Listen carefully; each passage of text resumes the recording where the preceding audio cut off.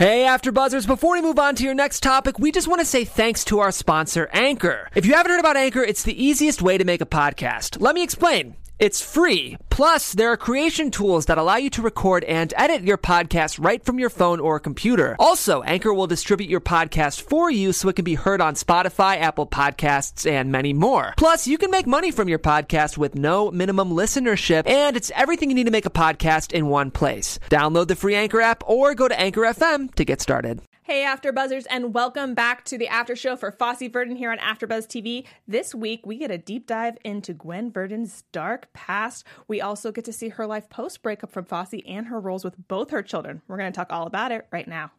You're tuned in to AfterBuzz TV, the ESPN of TV talk. Now, let the buzz begin. Welcome, bienvenue, and welcome to the AfterBuzz TV after show for Fosse Verdon here on AfterBuzz TV. I am your host, Brianna Phipps, and I am joined by the wonderful and amazing Kim Davey here. She is a dance expert as well as a Chicago-loving fan. Darling, I just want to watch you all night now. I feel like you. I'm getting my own show in here. It's awesome. Hi, everyone. Good to be back. Yes, it's Round been three. Round three. It was quite the episode. We're going to be talking all about. This is a very Gwen-centrified episode, so we're going to talk all about her life now, where she is during her breakup, and this play that she's going to be auditioning for. Mm-hmm. And we're also going to talk about the flashbacks we got to see of her at 17 and her life, how it was then, and kind of what led to her becoming a star. Mm-hmm. We're also going to talk about both her children. That's right, she has two. And we have some news and gossip for you guys. We have some Fosse Facts, which is our special segment where we're going to deep dive into what was realistic about the episode and what maybe got a little slightly varied from the real story. And we also have our prediction segment where we're going to maybe talk about what we think we're going to see coming up, which this week we have, I think, a lot, because I didn't know about this whole life before Broadway from her. So I know. It's kind of a little bit scary, wasn't it, really? Yeah. It's a little scary. What was your overall thoughts on this episode as a whole, being that we didn't have a whole lot of Fosse and this one was more about Gwen? Yeah, thank goodness, I say. To be honest, I'm sick of him. I really love Gwen, and I was actually thinking, Bree's going to love this because you were wanting for her to have her time in the sun, and she really, really has. So it's great now. I think so many things are falling into place. We're getting a lot more background, and so it's much easier to watch. It seems to make a lot more sense, more in chronological order. Yeah. So I really liked this one because I've said, I think before in the past, like Fosse is just more of a household name nowadays. So you hear the name Fosse, even if you don't really know who he is, you know that name and you know that he has something to do maybe with dance at least. Whereas Gwen, I think, is one of those old Broadway people that nowadays doesn't get talked about. Super well known back in the past. Yeah, but it's like Mary Martin. Like you say her name, like I know Mary Martin. Other people may, and maybe she's a little more well known because of in the 80s they filmed Peter Pan with her playing Peter Pan. Well, they think they filmed it back in like the 60s, but they played it in the 80s on NBC. So she got a little bit more recognition and known from that. But it's just, we've lost kind of that. We're on to the new next Broadway stars. Like we know the Bette Midlers and the Kirsten. Idina Menzel. Idina Menzel, thank you. I was about to say Kristen Chenoweth. I was about to say Kristen Bell, who also, she was off Broadway, but Yeah. So I think that it was nice to kind of dive into her world and to kind of see where she came from. Absolutely. Yeah. And shockingly as well. Yes. Which we'll get to. Yes, we will get into all of the really rather sad facts of the matter. Okay. Let's start off with that opening scene because it was so powerful. So the opening scene is Fosse coming back from the breakup, pretty happy. And he strolls into this editing room, like on top of the world, with the opening song from Cabaret playing, and looks at the edit that they do, hates it, and then walks back out, and it's just like the entire world is falling apart. Yeah, that was so random because it completely reminded me of what's it called? Actually, Breaking Bad. You know that time when they go and get that magnet and stick it against the wall and everything's like flying. Yes, it was very theatrical sequence. I really enjoyed it. I just loved, for a start, just the popping colours of the girls' dresses from a theatrical standpoint and the costumes. That was very cool. Set aside compared to the juxtaposition of like actual cabaret type costumes. So it was just an interesting take, I know they were supposed to be secretaries or whatever. So. Yeah. I mean, it was a very powerful scene because at first you're just like, what's happening? What is happening? But also, what's wrong with this man? Yeah. Like, why is he so happy? Like, one of the worst things in the world just happened. Maybe he didn't believe it was gonna stick. Who knows? But it's just that whole thing of over and over they keep like saying like that he's just such a perfectionist, such a workaholic, has such this like specific vision of what he wants. And when he saw what they did and it wasn't what he wanted. Mm-hmm.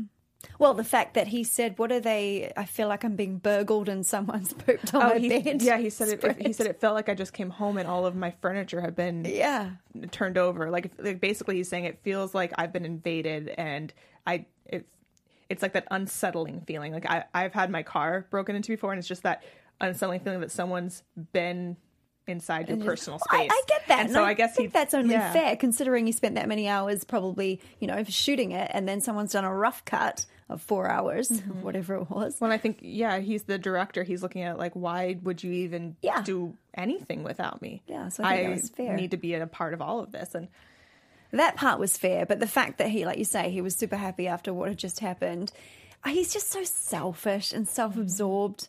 He really is. Which unfortunately gets portrayed a lot with creative people, as we talked about last week. Yeah. But yeah, so it's very much like he walks out of that room and all of a sudden, now that he doesn't have this anymore, his whole life is torn apart. Not losing Gwen, but this. Yeah, it's so selfish. Yeah, totally. Yes, what a character, that one. Mm-hmm. But the first thing that we see after that is that he needs Gwen again. Yeah. So he goes right to her apartment, or I guess their house, their apartment, whatever it was, without being invited. He doesn't live there anymore, and he's like, brings Chinese food even though she when she's cooking all that meat. Oh, I was so mad. Yeah. And he gets drunk, and he basically is like, and he lets her know, I took the play Pippin, and I need your help choreographing this dance because I can't figure it out, which is the ongoing theme. He needs her to help him edit. He needs her to help him dance. He can't. His brain doesn't function, apparently, without her help. Isn't it amazing? It's that saying about behind every successful man is a even more successful woman. Or more brilliant woman. Yeah, more brilliant woman. It's like she just holds everything together for him. And without her, he probably wouldn't have been half the, sensation that he still is today. True. It's crazy. But the thing is, she keeps doing it for him as well. And it kind of fulfills her as well, as we see later on. They both are... Whether or not it's the healthiest relationship, they both have need each other a need for each other. Yeah. So in a way, you could say that they're soulmates. No, and they're soulmates. They're creative mates. That's well, but you can have a creative soulmate. I think like there's a romantic soulmate and there's a creative soulmate. And I think they're each other's creative soulmates. Yeah, I agree with that one. Cool.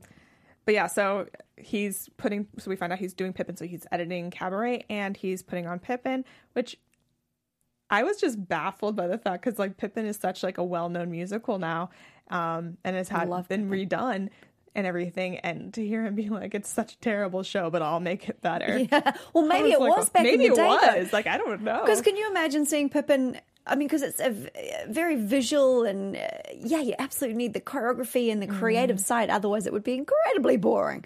So it's the acrobatics. Yeah, it's just crazy to, like, look at such a successful show and to hear someone say it was terrible, which I was talking to my mom about it, and she's like, but it was such a hit. But I was like, but I guess we will never know if it wasn't going to be a hit without him. Maybe it wouldn't have been, but maybe it would have. Who knows? Yeah. But he also, I just, like, don't know if I trust him because of his egotistical nature. Well, that's true. I mean, that's a good point. However, I have a feeling, because he was so good at what he did, that he did make it what it was. So it's very true. Yeah. But she lets him know, I can't help you with this because I'm in a play. Yes, a straight play at that. And then my favorite line of the whole episode was when he's like, well, you can't really act, blah, blah, blah. And she's like, well, I just acted for a whole half an hour when you first arrived. So, yeah. When he like makes that like comment about like, when was even the last time you acted? Yeah. Yeah. And she's like, oh, about an hour ago, darling, when you walked in the door. Oh, you did so well there, Brie, darling. Oh, thank you.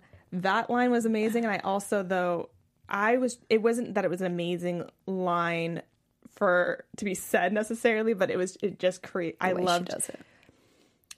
Well, no, that line I loved for the way it was and the way she delivered it, because she just plays this role so well. I mean, they both do. It's the way she places her mouth as well, that she's obviously studied Gwen very deeply, but just the way she moves her teeth. It's incredible. But the fact that he couldn't be happy for her in that moment, for her going back to the stage and doing this, that he had to keep questioning it. Like, oh, but when was the last time you acted? When was... this is a straight play. This isn't a musical. You can't just sing and dance around. You have to actually pull from emotion and everything. It's like he just belittles her so much in that scene.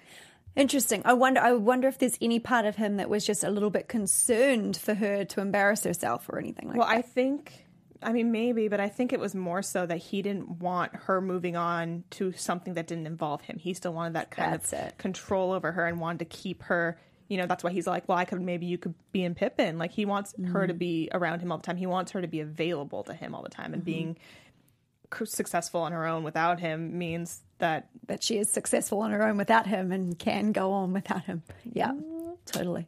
I think it's more of an insecurity of his. Maybe I'll give him, maybe it was like 10%. Concern.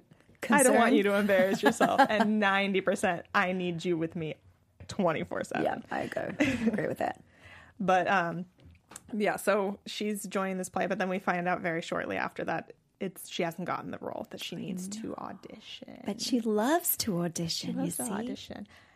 It's such a humbling moment, because this is where we start kind of like going in between her life back when she was 17 to now. And we see her at 17 just being very vibrant and dancing at parties, and her mom and dad showing her off kind of in ways. And then we see her now, and like after having all that success and like having to almost start again, which I think is a very common theme, especially with actresses, because if you ever do take a break to be a mom, you do have to come back. And, you know, people do know her as Gwen Verdon, the musical person and the dancer. They don't know her as like, can you do this straight acting? Like any woman in any career path, isn't it? Just the whole idea of women having to take time off and, you know, giving up what they love for children. Not that it has to happen these days anymore, but yeah. So she obviously hung up her shoes for the first child, and then now she's having a complete career change. But I mean, what is the main reason? Was she not able to get any other musicals at the time? I didn't quite get that. I'm not sure. They didn't like fully explain to us why she decided to go out for this play, but I think it was her manager found it, and I think she just wanted to do something. She'd been out of the game, I think, for about 6 years at that point, and just being a mom and helping him, you know, I think she just was willing to take anything at that moment. And she, you know, she just had the breakup. I think she wanted to distract herself. And so it was just like whatever different. First comes along. Something that has nothing to do with him. Yeah. Yeah. But then she slowly learns that being in a show where he's not the one directing her is a very different experience. And she hasn't been used to that for so long. It's broken down. Yeah. It was tough on her, but I mean, I give her full kudos. I mean, if someone who's that famous and then you have to just sort of, not belittle yourself, but actually do something you're not used to doing and in front of others who know you as this great artist in one area, it must be highly embarrassing when she's getting all those notes from the director, etc. Yeah, I mean, so she does get the role, but her manager does inform her, or her agent, or whoever he is at this point, that not everybody wanted her. Yeah, it wasn't first choice. It wasn't a unanimous decision to take her. She handled it so brilliantly. Like, she was so broken about it, but still grateful for at least getting the role. But you could tell, like, it must be so... I feel like we saw this in Feud with Joan Crawford and everything like that, being an older actress even. Like, it was that same kind of feeling of, like, I used to be the person that didn't have to audition, that got the role based on my name, that everybody came to see, that no one ever questioned. And now here I am barely getting a part in a play that nobody's heard of. This goes to show how tough this industry really is, isn't it? I mean, you can be an overnight sensation or you can be super popular for a while and then, gosh, you take a break, or even if you don't, and you're just out of the limelight for a while. Yeah. Like how quickly things can change. And I was so proud of her manager for sticking up for her. Yeah, that's for being like, nice no, you don't need to audition. You're Gwen Verdon. Like when it was, what was it? What's his face? I can't think of the playwright right now, and I should have written that down. Oh, Tennessee Williams? Tennessee Williams. He's like, when it was Tennessee Williams, I was all on board with you auditioning because that's Tennessee Williams. This is, no one's heard of these people. No one's heard of this show. Like, you're not auditioning for this. You're Gwen Verdon. And she's like, no, I love to audition. I'll definitely audition. I love to audition. We all saw how the last audition went. We did indeed. But yeah, so she's getting so many notes. And no one else seems to be getting notes. She's the only one really getting notes. And she's taking it like a pro, like kind of making jokes here and there and like being like, oh, you sure you don't want to talk to these other people? I feel like I'm hogging it all. And I know, it's so embarrassing though. Yeah. That's what I mean. Like everyone knows her as yeah, this it's like thing. she's trying so hard to put on this like brave face. So I mean, do you feel like the director was being too harsh on her? Or do you think he was maybe doing it because he wanted to knock her down a little bit, like you're not the star? I just wonder whether he was actually one of the ones that didn't have her as first choice, and there was a bit of resentment on his part that this woman I've got to work with and she's not very good, so I'm going to shape her into the woman I need her to be.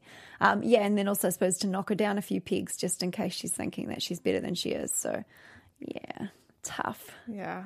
Ugh. Wasn't that bad? And in front of her daughter too. I know. Well, then the daughter told Fosse later on that she was getting lots of notes. Yes, that she was getting all the notes. So yeah, so she, you know, she's trying her hardest. She's back in this new era, kind of, but not. And she's being belittled in front of everybody, including her daughter. And then we kind of get the flashback, and we see, you know, Baby crying. We see the baby crying, but it's like, so in the flashbacks, we see her whole life with I wrote his name down. Yes, Hannigan. Jim Hannigan. And it starts off as a rape, where he's like, "You're a marvelous dancer," and just tells her to lie down. But he's like a family friend. He is like friends of the parents, which is what blows my mind. And it wasn't even in their own house. It looked like it was. I think, yeah, it was her bedroom. What? And she's 17 at this point. No. So then she's pregnant, and her dad is blaming her. So I think we see this parallel with and this is a perfect example. Excuse me, but I'm so mad. No, it's a go. perfect example of back in the day when women were too. I mean, even probably now, but more so back in the day when women were too scared to tell their parents that they had been sexually assaulted. Well, I don't think her parents would.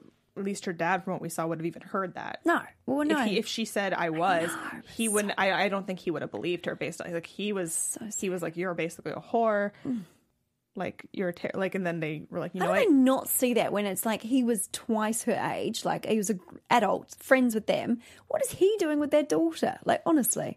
And it was like I told you beforehand, but like it was a little hard for me because that's Santino Fontana, and I'm a big Crazy Ex-Girlfriend fan, and he was in that show. And he's also now he's a rapist. He's also Prince and Cinderella on Broadway. Now he's going to be in Tootsie on Broadway, and now I'm like, no, stop it, Santino. But I love it. The thing of like, oh, good news, he's agreed to marry you. It's like, does she want to marry him? I cannot believe she did not run away with the circus. Literally, would you ever marry someone that did that to you? I would not, but I mean, I do know that I do understand that it was a different time in that, like, a woman, a pregnant woman by herself, or a woman with a child without a husband was looked very much down upon. So I get the thought process of why back then she would have gone along with it, but I definitely would not have. I can't even get my brain to actually go back and actually visualize allowing that to happen regardless. I think I would have run away. I seriously think I would have run away. But she has the baby, and then we see, you know, he's an alcoholic. He's not helping her out. He's, you know, drunk and sleeping all the time, and and abusive and awful. And she goes and she, you know, that's how she goes to the club because she's writing his articles for him because he's too drunk and not doing his job. Mm-hmm. Another time she saves the day. For a man. Mm-hmm. And that's how she gets her audition to be with this. Everything happens for a reason, huh? And so then she, you know, she gets her big break, basically. Yeah. To go off and to go. And leaves her son with her parents too, which is interesting. Yeah. But the parallels between him and Fosse, you know, besides the fact that Fosse at least had the creative genius part behind it, were very similar. You know, both thinking Fosse's addicted to drugs, and you know, his addiction is work and women, but this guy's addiction is alcoholism, and neither of them take care of her. Neither of them are they support her in ways, but they're not like the most loving, caring of people with her. And they both require her to do their work for them. Exactly. Yeah. So I think seeing that marriage, it makes more sense why she put up with him. Because at least with him, it was better than that. Yeah, he kind of loved her in his own quirky way. Yeah. Yeah. But yeah, I mean, she definitely had a rough past. That's definitely not a past that,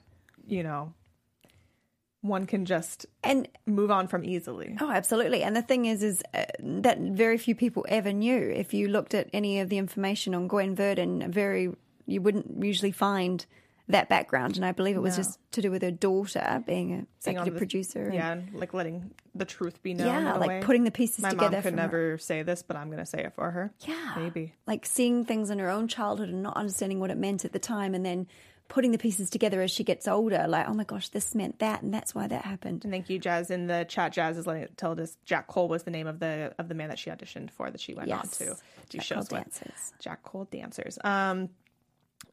Also, we then kind of understand with the rape scene, because that parallels with she leaves her daughter with Fosse, who, okay, I just want to get your thoughts because of how angry you get with him.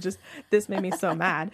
So I want to get your thoughts on that. When she left her daughter saying, I need to go meet with my manager. Can you watch her for a bit? And he's like, I'm not a babysitter. What was going through your mind, Kim, at that moment?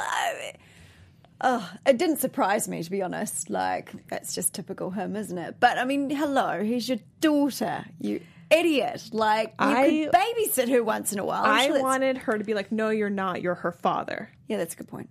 Yeah. You're not babysitting. This is what you do when you're a parent. Yeah. You watch your child. He's like, what? But and he fails at that too, because he just has to watch her for a few hours, and he can't even do that. He has to go run off and be with a woman, and leaves her with Patty, his friend. Yeah. Which then she walks in on, and that triggers. She remembers being in a bedroom alone with a man. Yeah. And what it wound up being for her, and she sees her daughter in this situation where, yes, it's a family friend, but so was he. Yeah, that's a good point. That's a good point, because I actually was siding a little bit with Fosse on that one, thinking this is where I'm wrong.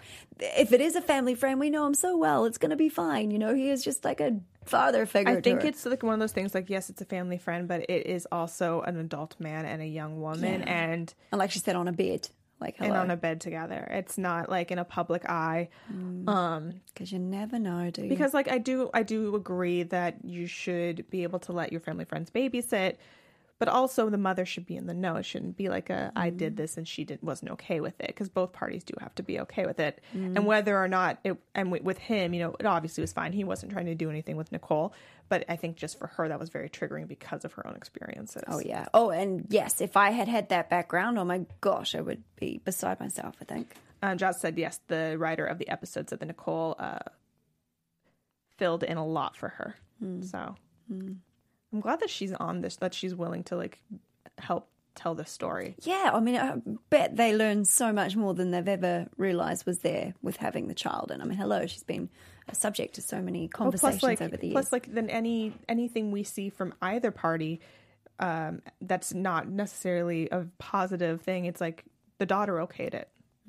So it makes me feel like I'm getting the real story. Yeah. That would be just super hard. Imagine if it was on your parents. Imagine if these were your parents. And like, how much of the world do you want the world to know? Like, of your deep, dark secrets and the realities. I suppose when you're that famous, you don't really have a choice. Most people know a lot of it anyway. But I don't know how comfortable I would be if I was giving away, about my mother's rape or something like that. Oh, God, that would hurt. I think it's easier now that both her parents aren't alive.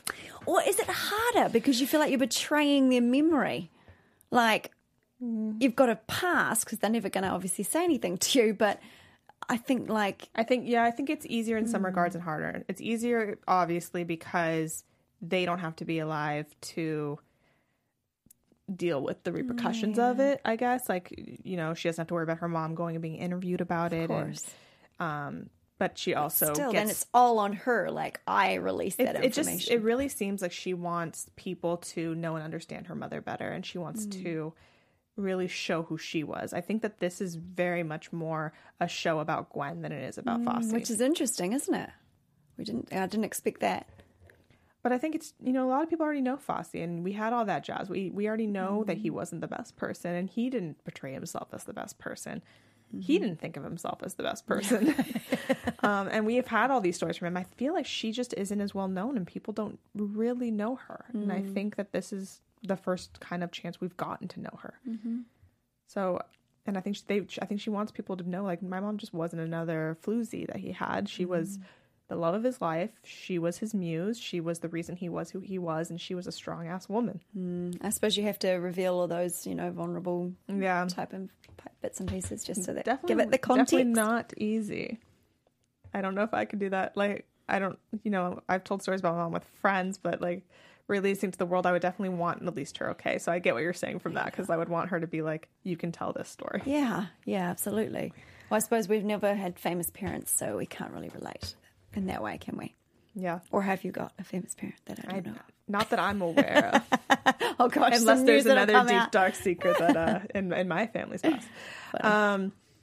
But we all then see the very end of the show is her going on stage for the Can Coppola, and getting a standing ovation. She needs to come back down. They won't stop calling her name. They won't stop clapping for her. So she comes down in a towel and a corset to take her.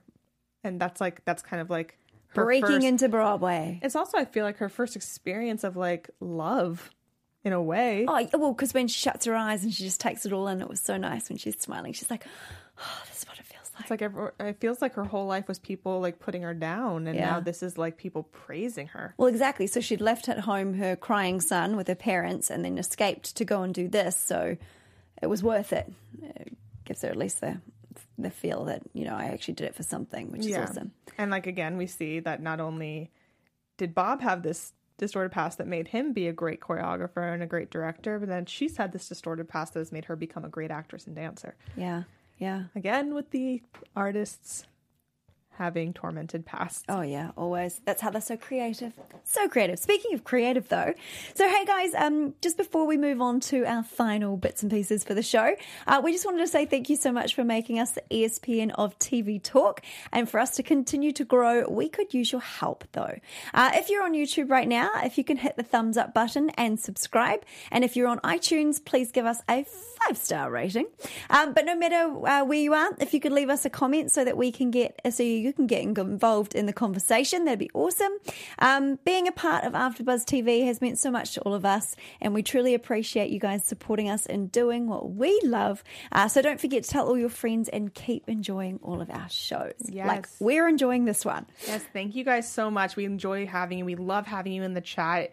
Jazz is always here filling us in on the bits and pieces we didn't get to know. So we love having you as our additional host for this show. Very helpful. And if you're not watching it live, that's fine as well. We have the comments down below, like Kim said, where you can leave, or our iTunes, which I did make a promise last week, and I'll make it every week, that if you leave us a 5-star rating on iTunes, that we will call out your comment on the show at the end of the show.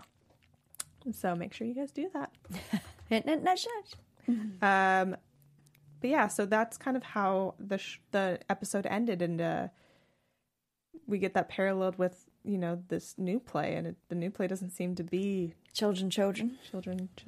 I was really upset how, when she's literally channeling her, son and all the horrible past that happened with that into her monologue, and still the director's like, nah, I want you to include all these children and I want you to do this. So even after she went to the deepest, darkest parts, he didn't like it. Yeah, or he liked it, but he still had critiques and notes. Like, oh, you did the acting well, but I need you to still be including all the children. I need you to walk over there sooner. Yeah. Okay. I wonder what his deal is. Like, can't even be like, good job. That was a lot better. Not nothing. Hard taskmaster. And Jazz said, though, even at that point and after that, she is still haunted by her son crying. I know. Throughout everything, even in the clapping when she's I feel like I doing heard a Broadway. Crying baby for like an hour or two after watching the episode. Oh, really? I was just singing the songs. I was just like, Skype call. Skype call. Awesome. But yeah, so I feel like that was just haunting for us too. This like constant baby crying. Yeah. For me, it's like the crying is like the crying of herself with the rape and stuff, and then obviously leaving behind her child that she obviously loved, and obviously some guilt. Yeah, of course, that remains, of course. because I don't think that unless you're just an uncaring or unloving person in general, you can't do that without having some guilt. Well, you know how you were saying before about like when Fosse was talking to her about the monologue about the angel boy and said change it to a female because you can't relate to boys. Oh, and she was so mad. But does he know or does he not know? Surely he knows. It makes it seem like he doesn't know. And what happened to his son? Or he knows, and that's a dig at the fact that she didn't raise her son. Ooh, asshole. Because that makes more sense with her response. Because if he didn't know, her response doesn't seem as understandable.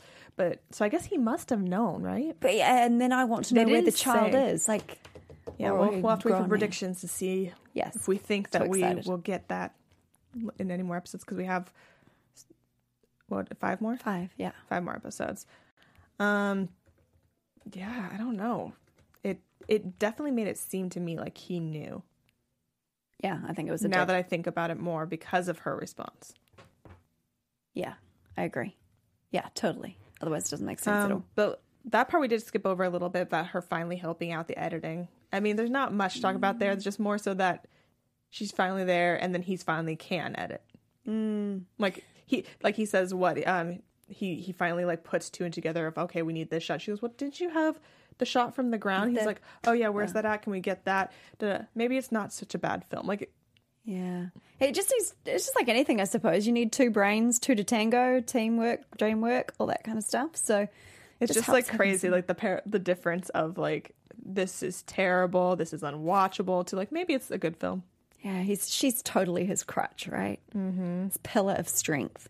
I also found it really interesting that the fact she turned up, obviously she'd had a tough day with all the critiques and the notes, etc. And she needs, him as much as she needs her. She needs him for critique, and I think she wants to go somewhere where she's going to be praised and valued. Yes, absolutely.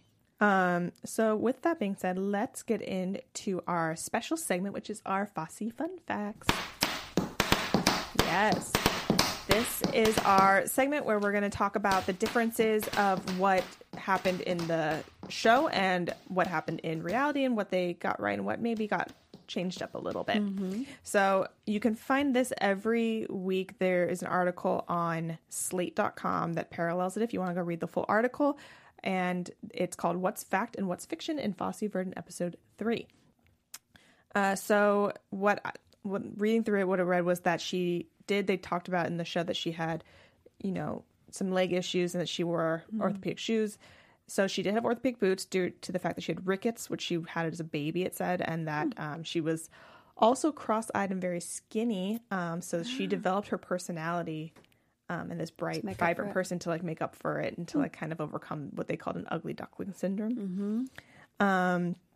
And that the turned leg that Fosse became like a Fosse staple was because of, her having these leg issues growing up, and it became his character's stamps to hide her deformity.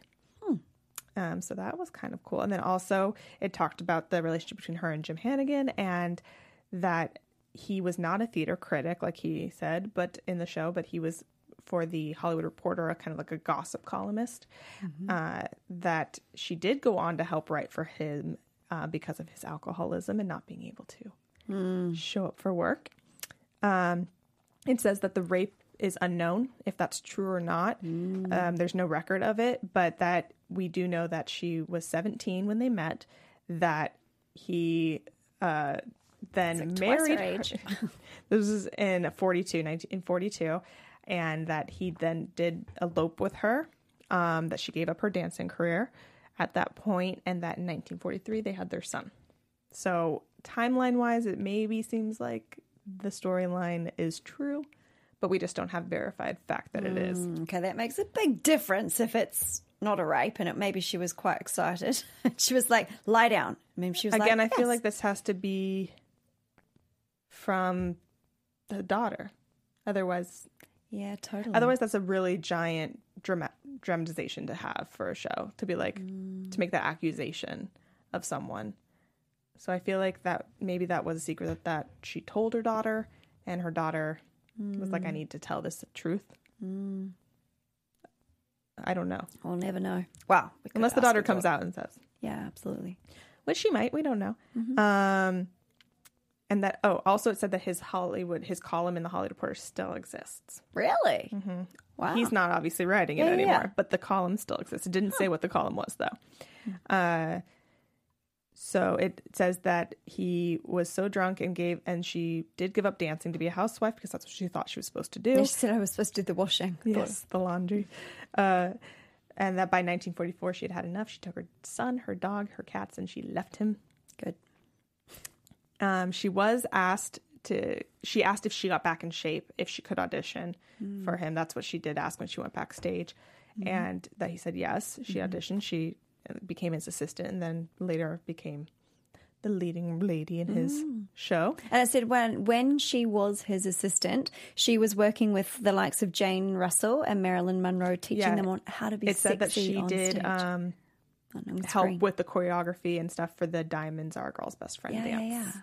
So interesting. You have her to thank for that. And it said that the ending where she got the standing ovation in the show in the show that we saw, that her number was a competitive Apache number where she was supposed to stab her partner with a knife in the chest, but when she picked up the knife, the handle came off, and so she improvised and she grabbed him and kissed him on stage instead. And because of that, and because of how well she danced, that got her the standing ovation, which made her come back down. But she didn't come back down in a towel. She came back down in a rather unsexy bathrobe. Because towel's just a bit weird. Towel is just a bit weird. And then the last part was that it said that she was cast in the play Children as a babysitter who's tormented by these children that she's babysitting. It ran for one performance and got terrible reviews.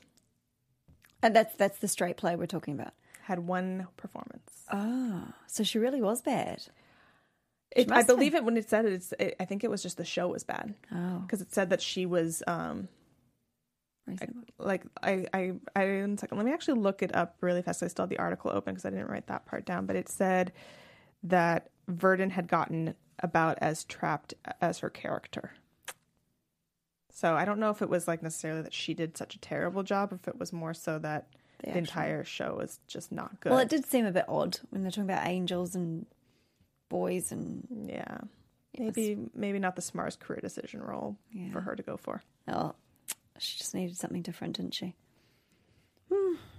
Cool. Well, that's good to know. Yes.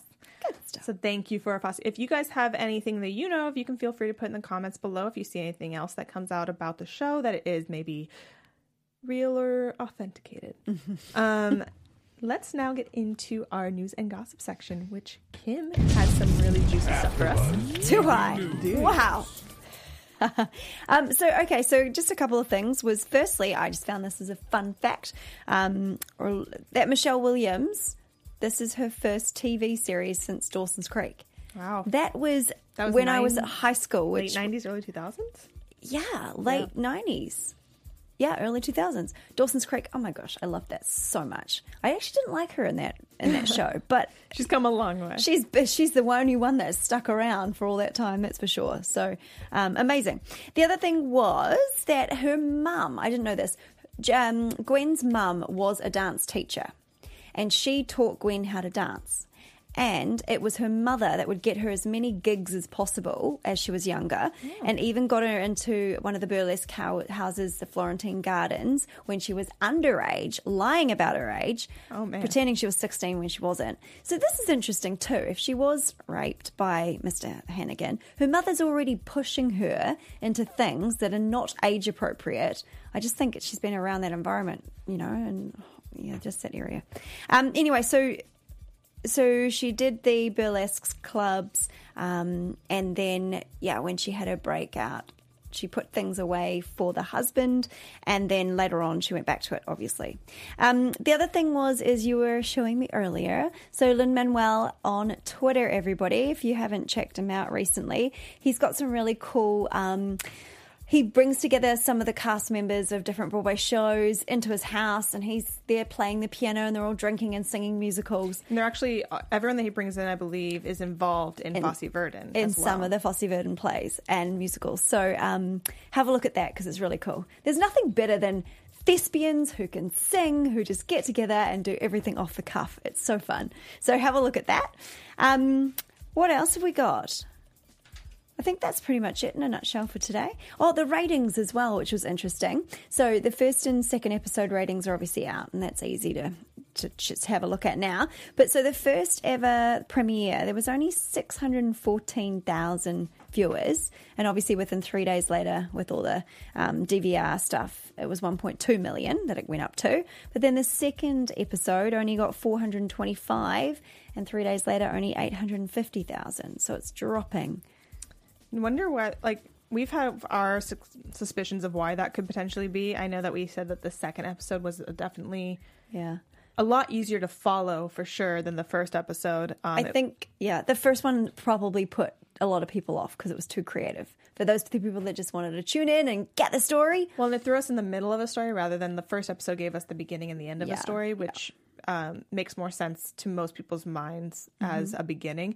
The first episode makes more sense if you're looking at it as how Fosse was, because he was not traditional in the way that he put things together. I mean, it's creatively genius, but I wonder if it just didn't capture enough attention. Well, I just wonder, musicals and everything, there's a large following for musicals, but there's also a lot of people that just don't like musicals. They do not deserve to exist on this planet. What are you saying, Brie? There's people that do not like musicals. Growing up, I just remember because I loved musicals and there were so many, I just listen to Broadway. That's what I do. Come home in from my school, car, dress everything. up. Grace over and over. Yeah. Chicago, everything. Cabaret even. It was funny because the scene that he shows where he shows his daughter, the D two ladies. Yeah. And they're like, do you want to maybe do a different scene? And he's like, why? Yeah. But I watched that movie so much as a kid, and I sang that song, and I probably shouldn't have sang that song in public, but I did. Yeah. But that was who I was growing up, but I had so many friends that just didn't like musicals and they didn't want to listen to my shows. So same. And at uni, that was the first year for me that Chicago the movie came out with Catherine Zeta-Jones, etc. And I converted all my dorm mates so that every Friday night when we were out going drinking, etc., I would put Chicago on. Everyone would end up in my room, would just be singing, oh yes, oh yes, oh yes, about, oh yes, about. Oh my God, it was awesome. So there is a way to convert. It usually includes alcohol. Or just even getting people to go see it. Because a lot of times people listen to a show and they can't get on board. But if they go see the show... I was like that with Rent. Yes. It's like that. It hits you in a different way. Yeah, a live production is just... There's nothing like it. So good. So good. Except when you take your friend the first time to a musical and see Spam-A-Lot and they're like, what is this? Oh, but it's such a good show. Oh, I didn't like that. Really, oh my gosh, no. But I grew up with Monty Python, so that's also partly that. But back to Fosse Verdon. Jazz in the chat also said that there was an article in bustle.com about the son and said he bounced around from his grandparents' boarding school and Gwen's apartment. Huh. Okay. And apparently Fosse did know Jim, and her son has said that Fosse had his demons but was a funny guy. So he did know about the kid. So that was a dig. That makes sense then. Yeah.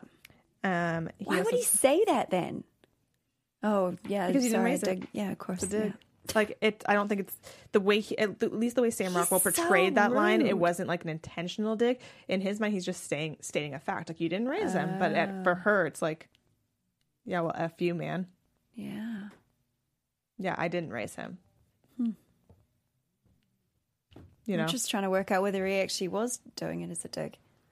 The way Sam Rockwell said the line didn't seem like a dig, but I don't think that. I think at least the way that he's portraying Fosse in general, I think he's portraying Fosse very much as a person who doesn't necessarily think before he speaks and doesn't. In his mind, he's just like how he left his daughter with his friend. He's like, he's my friend. Like, what's wrong with that? Like, why are you mad? Not the biggest thinker. Like, yeah, I think he's so involved in himself. He's not thinking about what he's saying or what he's doing and how it's affecting others. Yeah. And we find, he just doesn't seem to care that much about what he does. He's just or says so affects single-minded others. on no expanded awareness at all. Yeah. But let's get into some predictions for next week. Just really quick, one word. AfterBuzz One TV word? predictions. I realized we went over the time, so we got to Sun. Yes, that's all. I agree. I just want to get more involved into maybe later in Gwen's life and like what one if word. If she went to Sun. You got one word. I got more. Anyway, thank you guys so much for joining us here this week for Fosse Verdon. We're going to be back next week and every week for that matter at this time, 9 p.m. talking about the show. We might even try to get some guests on if we can. That'd be awesome. Where can they find you in the meantime, though? In the meantime, everyone can find me at Kim Davey Live on all my social media. And where can they find you, Bray? You guys can find me at bfips14 on Twitter and Instagram. And we will see you all next week. Awesome. See you guys. Our founder, Kevin Undergaro, and me, Maria Menounos, would like to thank you for tuning in to AfterBuzz TV. Remember, we're not just the first, we're the biggest in the world, and we're the only destination for all your favorite TV shows. Whatever you crave, we've got it. So go to AfterBuzzTV.com and check out our lineup. Buzz you later. The views expressed herein are those of the hosts only and do not necessarily reflect the views of AfterBuzz TV or its owners or principals.